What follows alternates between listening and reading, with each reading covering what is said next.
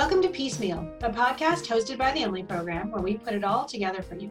Piecemeal discusses topics related to eating disorders, body image issues, and how society may contribute to distorted thinking. Please keep in mind that we may discuss difficult topics, and we ask that you use your own discretion when listening and that you speak with a therapist as needed. I'm your host, Jillian Lampert. Here to share her story today is Abby Anderson, who will help us explore the role of motivation in eating disorder recovery, which I'm so excited for us to talk about today because motivation comes up in a lot of different areas as it relates to recovery. So a bit about Abby. Abby recently graduated from business school and has started working a corporate job. She's passionate about mental health, yoga, and personal development. Abby was diagnosed with anorexia in the summer of 2018 after a long battle years prior and has experienced a series of ups and downs worth noting to anyone with an eating disorder or disordered eating. Her recovery is still evolving, and her story contains examples of motivation and the lack thereof, society's influence on body image, and seeking resilience in recovery even when you want to give up. Thanks so much for being here, Abby. We're so glad that you spent some time with us today. Yeah, I'm excited to be here as well. Fantastic. Well, let's dive in. We know there's no denying eating disorder recovery is hard, and it's possible, right? Really, really hard and possible. And because it's such a process, it can be continually hard. And people struggle with motivation along the way for all sorts of reasons. And we'll, of course, explore some of those today. But first, let's trace a bit of your recovery process. So take us back to the earliest days of recovery. What did you imagine or expect recovery to be like then?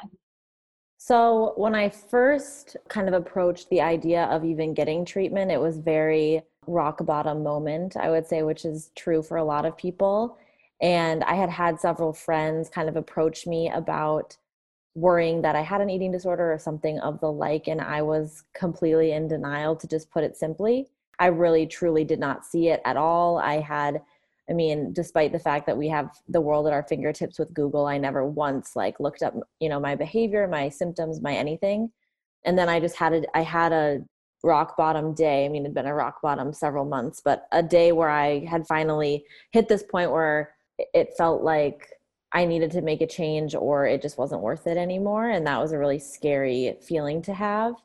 And I texted one of my friends, who was my best friend, who had reached out to me countless times throughout the past couple of years, and just told her she was right and she knew exactly what I was talking about. And it was actually that day I was on a walk, which I always did. I was a sophomore in college and I would always go on walks around my apartment. And I found by the grace of who knows what, a podcast called Recovery Warrior, which I'm sure some people know about. And that was the first one I had ever listened to.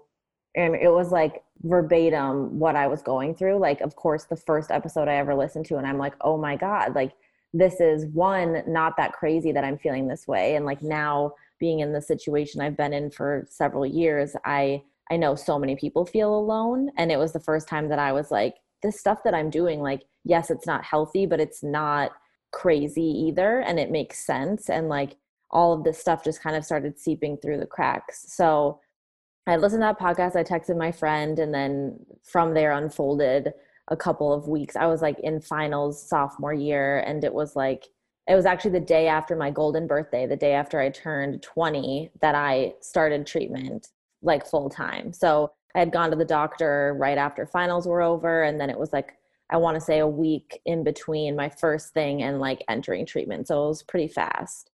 And I remember in the beginning, back to your question, that I was extremely exhausted just in general. And I had hit this point where there was a long time, and I've experienced this now since being in recovery, where you're in an area that seems it's not fun and maybe not sustainable, but you're not struggling so much that you can't keep doing it.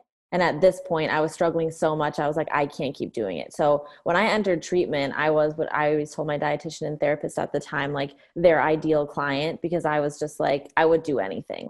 I wasn't the person who was, resisting the meal plans or resisting the therapy. I wanted more therapy. I wanted to understand. I wanted to fix it because I was so exhausted of the way my life had been. So I feel I was extremely motivated in the beginning, maybe not physically or energetically because I was very depleted in so many ways, but mentally I was ready. And even though it was very, very hard, and I remember days where it didn't feel like I could do it, or I was so afraid of gaining weight or whatever it was. But I was extremely motivated to continue because I knew that, like, I knew what it felt like, and I was close enough to that time period. Like, it was still so fresh in my brain, remembering my day to day, remembering how I felt and et cetera, that I didn't want that again. And I'm sure this will come up throughout the episode, but like, I think the further we get away from that, the more we romanticize what it was actually like, which is something that's been super pivotal in my like ups and downs, because the more time that passes, you forget a lot of the bad stuff. So I think I was super motivated in the beginning, and I dove headfirst into everything. Yeah. So that, I would say that pretty much summarizes the beginning. Yeah.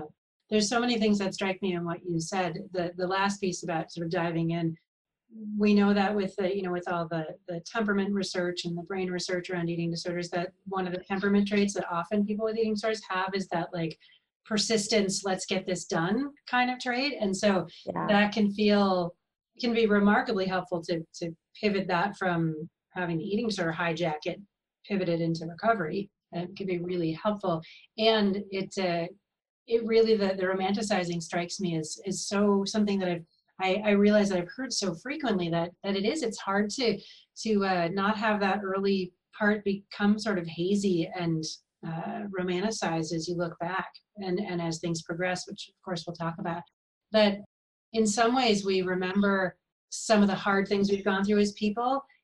With eating disorders, isn't it sort of strange that sometimes we don't remember how bad it is in the eating disorder? Like those memories for some reason fade, and then we dance a little closer to them and we're like, oh yeah. But it is fascinating how they fade a bit. I remember too that even though I had that motivation, I remember like very vividly worrying that like one day I was going to wake up, whatever time that was, and regret getting help. So like that was one of my biggest fears, and most of that was related to my physical body. Like I was so tired and so ready to eat more and to do the things I needed to do to be healthy. And I had also found out a lot of things. Like I said, I had never looked up any of my symptoms or known what I was doing to my body. So after I'd gone to like the medical part at the Emily program and learned like, you know, just about my heart and my bones and things that I never even considered, that definitely scared me into wanting to get help. But at the same time, I was afraid of not, you know, the next day or even a week later, but it was like, what's going to happen in 6 months? Like I was so afraid of what my life was going to be like, because I didn't know any other way. And I felt like I had lost so much. And I've told this story to many people, but I think it was within the first week I was there, my therapist or someone was like, what makes you happy? Like, what do you like to do? And I literally didn't know how to answer the question. And there was all these, like I had my passion still, I knew what they were, but I had no energy to do them. And I was just like flat. One of my friends in particular has compared me to, when I was like starting to recover, she compared me to a frozen bag of peas, because she said I was finally de-thawing and like I would cry more and like had more emotions. And she was saying it, of course, in a good way, but I always think about that too. So it's very cliche, because anyone who's been to the Emily program knows that they say recovery is not linear. And I'm sure people at other treatment centers as well. But that was like the first thing I was told, and it didn't make sense to me at the time. But now I'm like, yeah, you could say that like every single day. And I've told so many people that too. And I also think in the beginning, I just looked at it as such a physical thing. Like, okay, my body needs to change because I'm really sick and like I'm unhealthy. What I was striving for in terms of health actually made me unhealthy, and trying to understand that was super vital. But it was also extremely psychological, and you know, your body catches up a lot before your mind does. So I think that was the hardest and most like impactful part of it. Yeah, absolutely. There's something in that beautiful in that I want to come back to.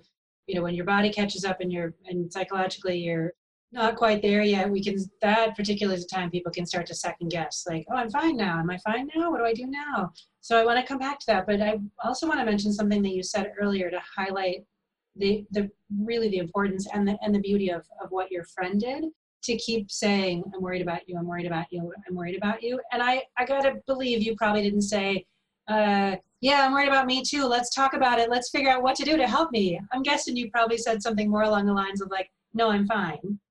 Exactly. And we talk about that all. She's my best friend. She has been for like 8 years now. And we talk about it all the time. I mean, I've explicitly told her thank you for saving my life because I do believe that she did. And like I credit her for that all the time. It was also very difficult for her because she had a best friend who was not there, just not myself. And thank God that she stuck around. And I'm so thankful for her. But yeah, every time, and she'll say it now. I don't remember, to be honest, most of our conversations from that time. I don't even remember them, but obviously she does, and our whole friend group does. And essentially, from what I was told, like I just completely denied it, which is so not like me either. Because now, like, and people will come to me now if they're concerned about something or whatever. And my initial reaction, I mean, there's probably always a little bit of shame wrapped up in it, but my initial reaction is always like, why do you think that? Or what are you noticing? Or what do you think I should do? As opposed to like, I'm fine and stop, or ignoring them or whatever. Like it couldn't be more different, because even if I still have struggles, like I have gotten a lot of myself back. And like, that's the friend that like they know and whatever. And I've always been a very open person, but the eating disorder, I couldn't care less. I literally could not care less, which is just, it's sad, but it's scary and it makes sense. Yeah. Yeah, that's so well said. It's scary and it makes sense. So many things that happen in the eating disorder make sense, and they aren't right, and they somehow make sense. But I think it is to highlight the effort of friends and family members to keep saying, I'm concerned, and not give up, because it really can, exactly like you're saying, can save a life. That even if somebody says, no, I'm fine, you keep coming back because they're not fine.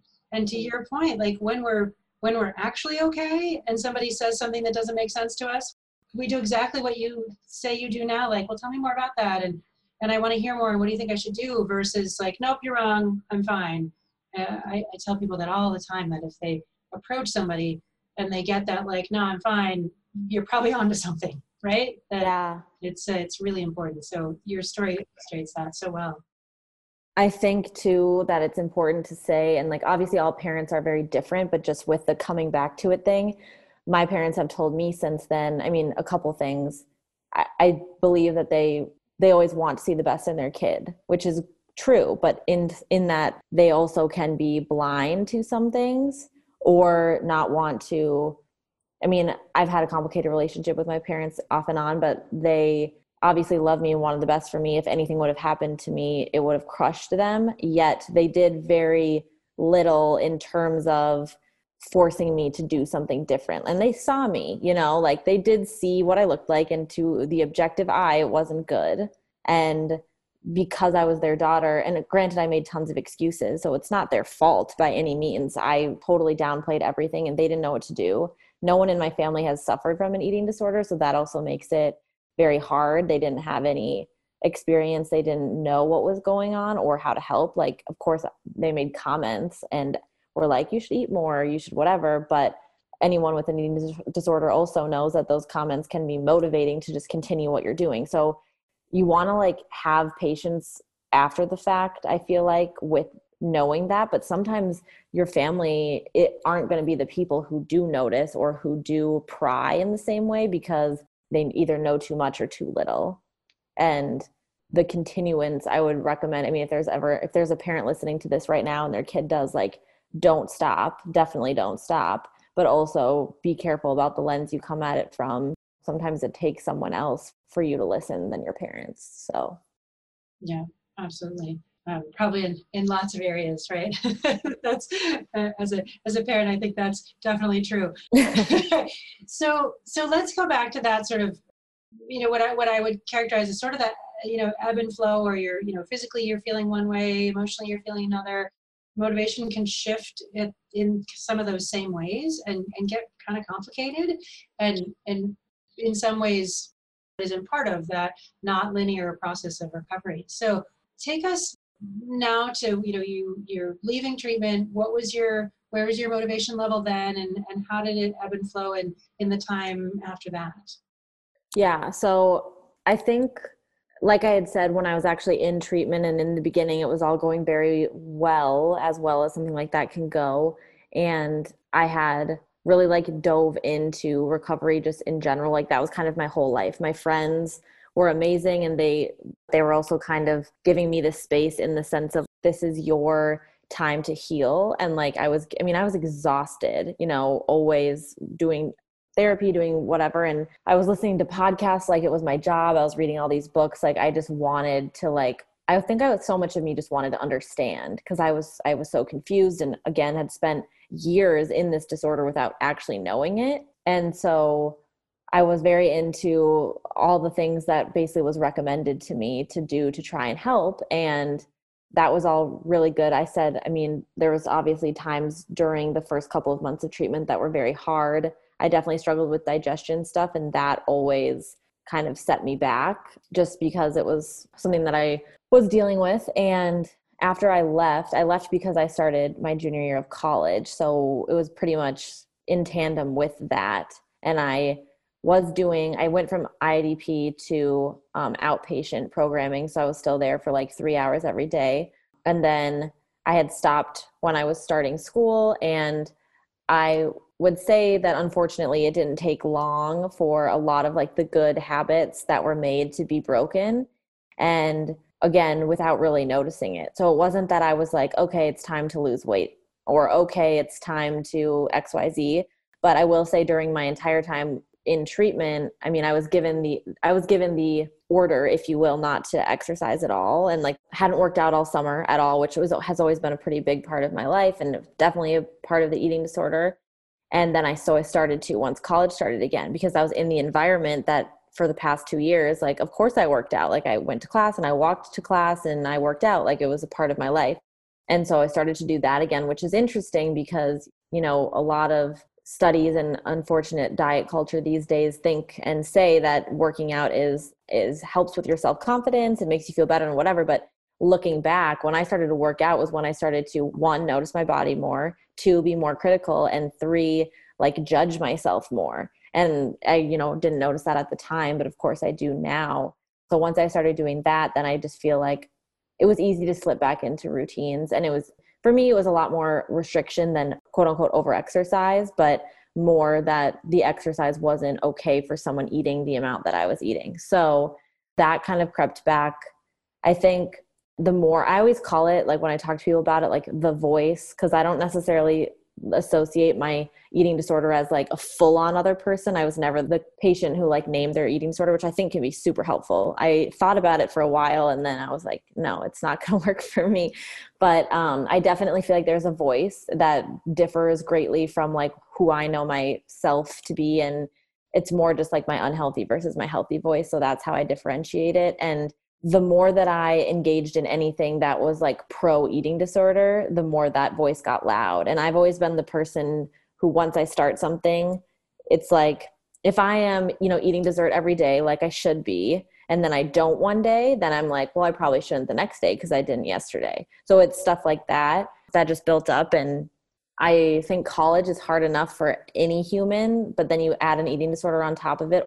I do not think that college is a suitable environment for recovery in any way. Like it doesn't matter it doesn't matter, like nothing, like it doesn't matter if you're in a sorority, it doesn't matter if you're any gender, anything, like it's just not. And I had a lot of people tell me that too, including my therapist and my dietitian. Like they thought if I was going into like a work environment or something else that it might be different. And I can attest to that now, being in the real world. Like there's such a broader range of body types and ages and what people eat. And college was just really not ideal for that. And I think that was a contributor to the kind of inevitable downscale. And then I did go back to IOP when I was in my junior year of college. Yeah, that all makes sense. That's there's so much sociocultural and just environmental pressure and of just living and learning and being at college, and then to have all the other pieces of appearance and all that stuff. It's just there's just a lot, right? There's so much coming at us. It strikes me too, the you spoke of sort of like the other voice that makes a lot of sense, that right, people do it different ways. They name a whole other name their eating or something, or just recognize that there's something else. and it gets strong quickly. It's not like it just creeps up. It just like, bam, it's back. It's right there. And so it's pretty loud and persistent, and it sort of hijacks all those genetic factors that we know can predispose us to an eating disorder, and then make it pretty loud. How, as we sort of get into kind of now, or from then to now, what are some of the really common barriers to motivation that you can think about, that you're like, oh yeah, that's tricky for me, and that really kind of pulled me down a little bit and made my motivation a little bit less present?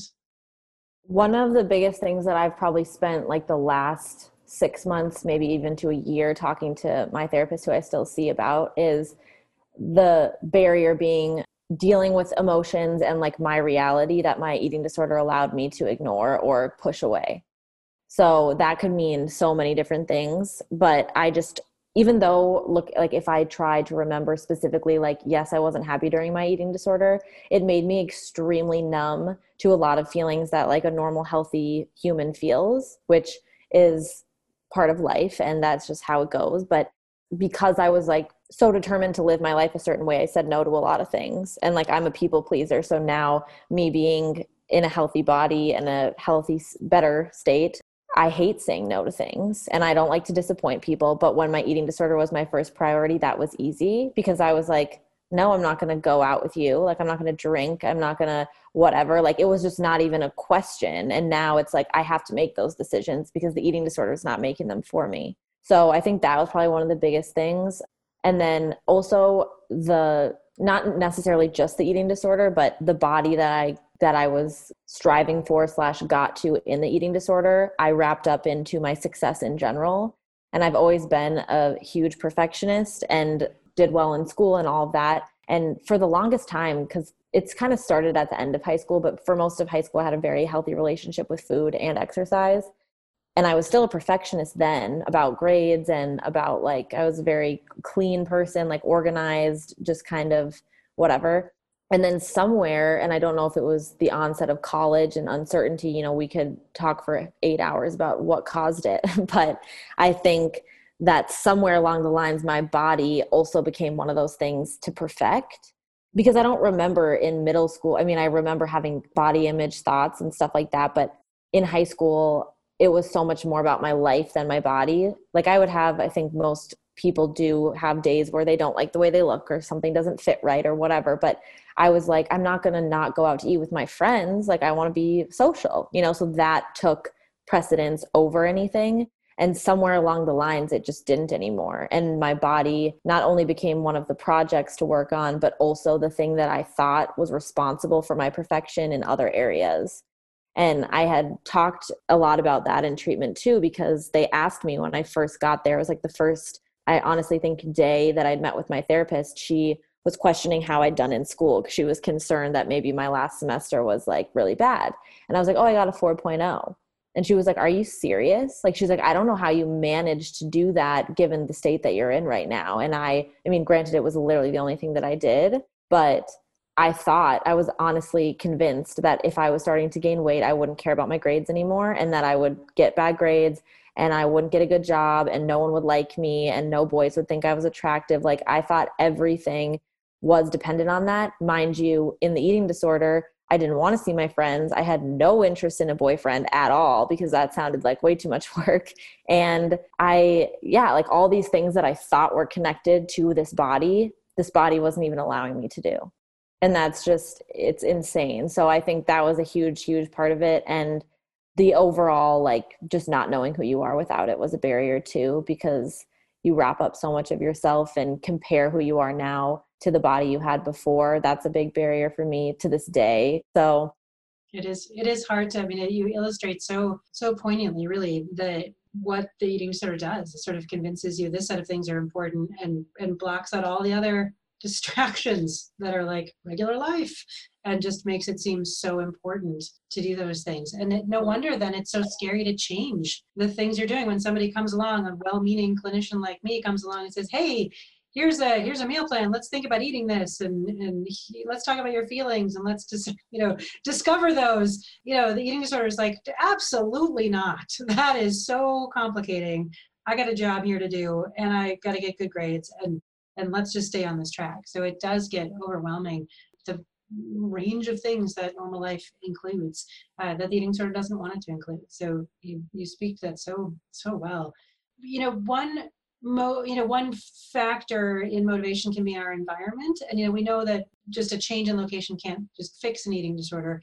But did you have changes in your environment that felt like it would make it better or worse, or some environments that were more nurturing and full of support and encouragement and understanding, and others that weren't as full of support and understanding? What have you learned about the different environments that you've lived in? Well, I already spoke to college in general, so I'll just leave that one out because I think we understood that. I think two big things. One, when it's a physical environment, I will speak to that. And then also just the emotional environment that you're in. So I have really good friends and really good family friends that have been super vital to my recovery. I think if you're healing from an eating disorder, the environment in which you surround yourself with, as far as people, if they have good relationships with food, that's super helpful. And most of my friends, again, most girls they're not unaware of just how difficult this life can be right now with body image and stuff. But I do have just a lot of really good friends who see that life is about a lot more than food. And also, like I said, some other good family members and whatnot. My parents just don't know that much about eating disorders, and I don't know, didn't take a ton of time to really understand them. So my recovery has been on the backs of a lot of other different people, but I'm thankful for that. And as far as the physical environment, I studied abroad in Austria when I was a junior. So this was like, was in treatment the summer before my junior year, and then I had a semester of school, and then I left for Austria. And that was definitely the happiest that I've been in college. And again, because it wasn't really in a college campus situation like we have in the US. And I think one of the biggest things too was that no one there knew me when I was sick, when I went there, and they didn't know what I looked like when I was sick. They didn't have anything to compare me to. And then a huge part of it is that in Europe, the food culture is extremely different. And there's also less gyms. Like, the emphasis on food and exercise in general is just so much less. And social engagements and quality time is so much more important there. People also walk everywhere, which is great, but the emphasis isn't on that. It's just like, our life is, semi-active. We go to the store every day and whatever, but it's like, working out it was such an afterthought. It was never worked into their day. Like, this is the time that I go to the gym. Like, it was weird, and that was like probably the most beautiful experience I could have had, to like see what life was like in that way. It was also not an excuse, but like an opportunity at the perfect time to not be restrictive with food at all, because I was like, I'm here, I'm spending money to be here. I'm not going to like not try pizza in Italy. I'm not going to not have this, great looking pastry at this place I'll never be at again. And I wish that I could, just say that every day now too, but like, it's a lot easier when you're in a foreign country and everything, So it was just a great environment to totally shift my perspective on food and take a break from, we did walk everywhere, but it's like, it was very natural, and it was really beautiful. And I think too, that my eating disorder was a coping mechanism, like it is, I believe it is for a lot of people.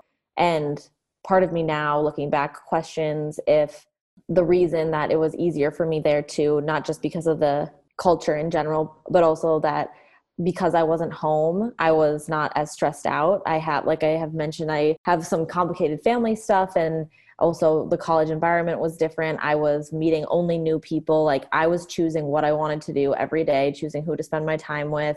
We had school still, but it was like, we're in a different country, and like the biggest thing we have to worry about is like scheduling a flight to another country. Like, that's so, just what a blessing. And my stress levels were very, very minuscule in comparison. So I felt like I didn't have this urge to restrict or lose weight or anything like that. I was just happy. And I did also meet someone there that I ended up dating during the time that I was there. And that helped a lot too, because he was just, I don't know, gave me the opportunity. It was the first time I was really with someone after getting healthier.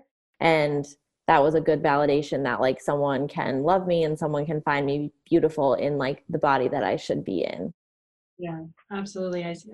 I hear some really beautiful strains in there about like, being in Austria, it sounds like you got to be you. Like you got to be the you want to be, and you got to connect with you and learn who that was and how that person wanted to live and what was appealing to that person. And it turns out that person is you. So that's awesome that I think those kind of change in environments can be so amazing for all of the reasons that you've illustrated. But it really comes down to somehow finding that space of like, how can I be me in a world that, that's kind of complicated, and how do I be the me I want to be?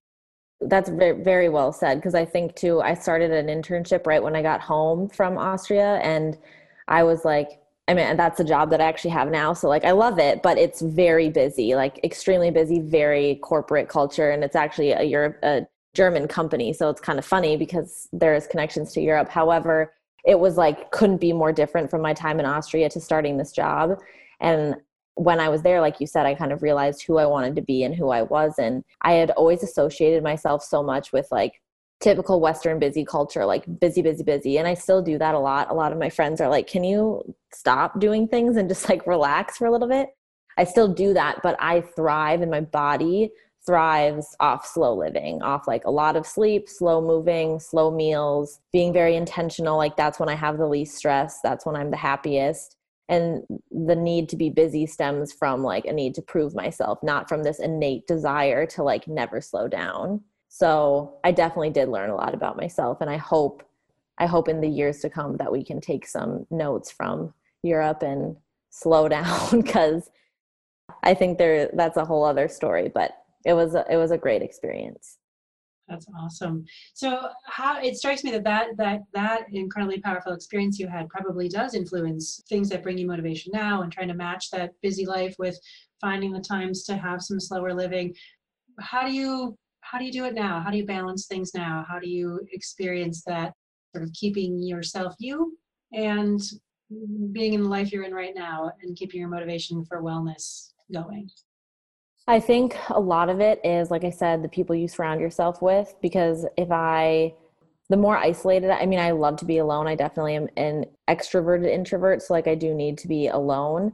But I have noticed that the more social I am, as long as it's with the right people, the more the voice and like the bad behavior is kind of crowded out. Cause like I've said before, you just like don't have time for it. Like if I'm going to prioritize my eating disorder, that very well will take over my life, and I can't have the other things that bring me happiness. So it's like a lot of reminders. I feel like I'm a huge mantra person, mindfulness, like meditation. That's a very big part of my life now. And I think the biggest motivation is like self-assurance and reminders. And that can be like very tedious. It can be draining.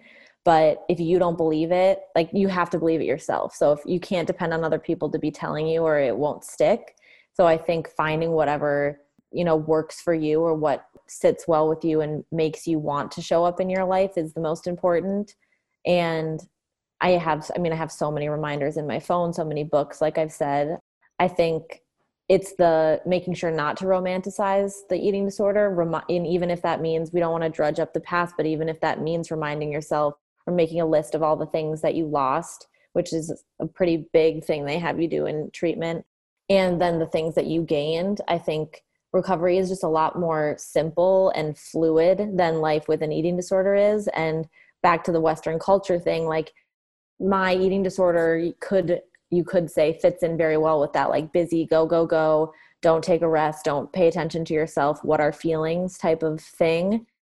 And me being the person that I want to be and how I want to show up is the opposite of that. So surrounding yourself with people that also embody those values, I think is really great. I've like made several relationships with people who are also in a similar state that I am, where it's like they're a lot better, but they have a little white ways to go in terms of where they want to end up in their life. And that helps just to feel like you're not alone. And then also being, I don't know if friends with, or just having relationships with people who are a little bit older than you has been very helpful for me. Doesn't matter, gender or anything like that, but just people who have a little bit more perspective on life.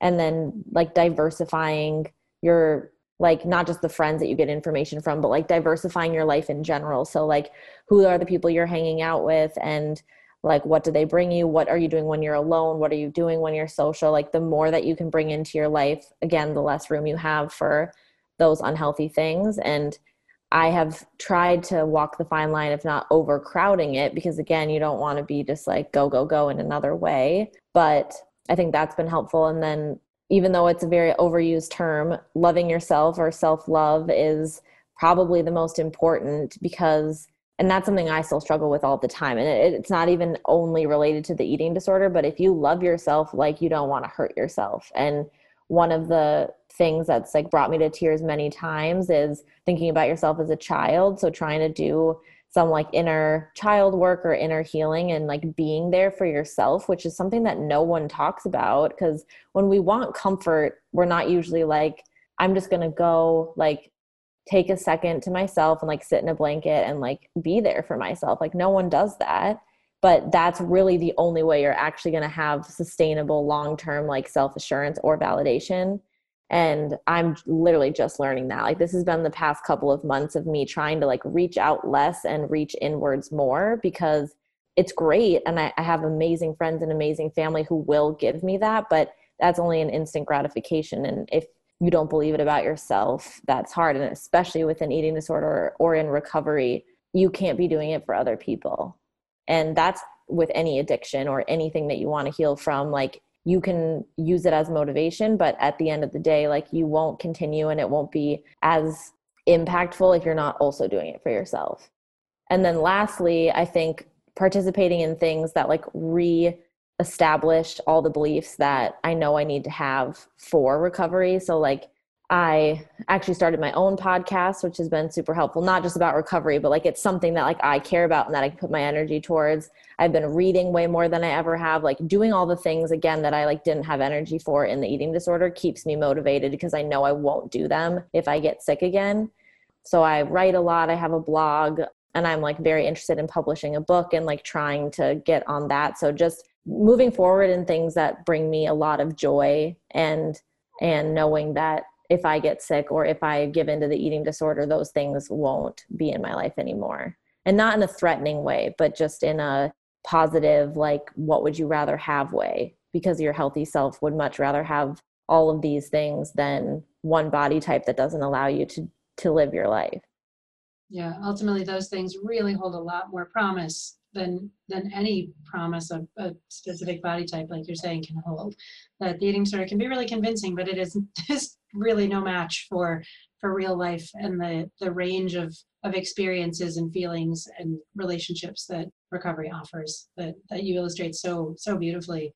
I love the your comments about finding solace in yourself, being able to connect in yourself. That connecting outside is incredibly important, and we always have ourselves with us, right? We're always there, whether we find that helpful or not. And I think that the things that you're learning around how to self-soothe or how to comfort yourself or just be there with yourself are so important. That's such a great concept. So one of the other things too you spoke to is feeling alone. And I often think, and we often ask people this question, like, if you think of yourself an amount of time ago when you were feeling alone and like nobody understood this eating sort of thing or could possibly understand what you were going through, or you just felt alone, like so many people do. And so many people listening right now might feel like, yeah, that's all fine and well. That'll be great for you. I'm glad that, I'm glad that worked out, but that's never going to happen for me. And I'm alone and I just can't hear it. And part of that is because the eating disorder doesn't want them to hear it. But what advice or words of motivation do you have for somebody who might be feeling really unmotivated or really alone or ambivalent even about recovery? What would you tell them?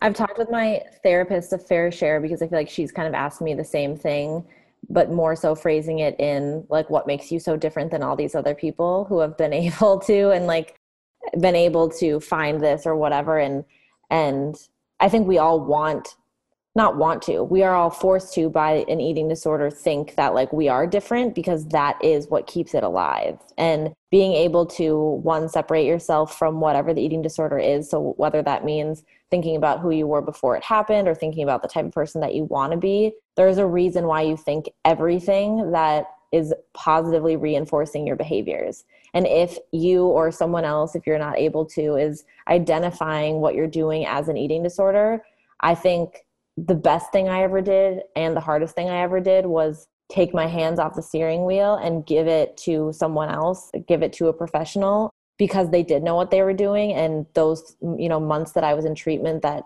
yes, I may have slid back after I left, but during those times when I was really truly listening to people who knew what they were talking about, I was doing very well.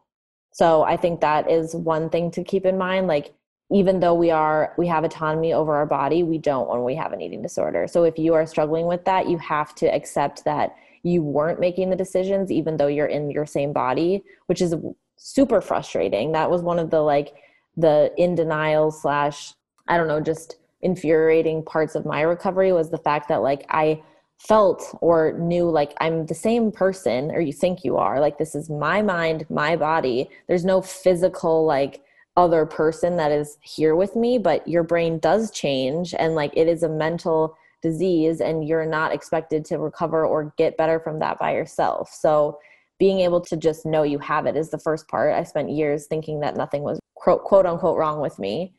So that would be the first thing. And then I would say try to find the things or something that you know you will not be able to do unless you get better. Something that like is so important to you. And, if you need to like write reminders all over your wall or like get a tattoo, like whatever it takes to see something every day that makes you remember why you're doing it, and like go back. So you're not romanticizing it, but go back to be like, I never want to be in that place again because I know how bad it was. And the more that you can be forward focused into thinking like, this is what I want for my life, and I'm not being able, or I'm not in the position right now to achieve those things, it will help you to make a change. And that's the whole internal motivation thing. Because if you don't believe it for yourself and you're only doing it because your mom is worried about you or whatever, it's not going to stick, or at least not as well as it could. And also to pay attention to the values of the eating disorder, and kind of how I said, like all these things that I thought my eating disorder was connected to, I wasn't actually doing or able to do.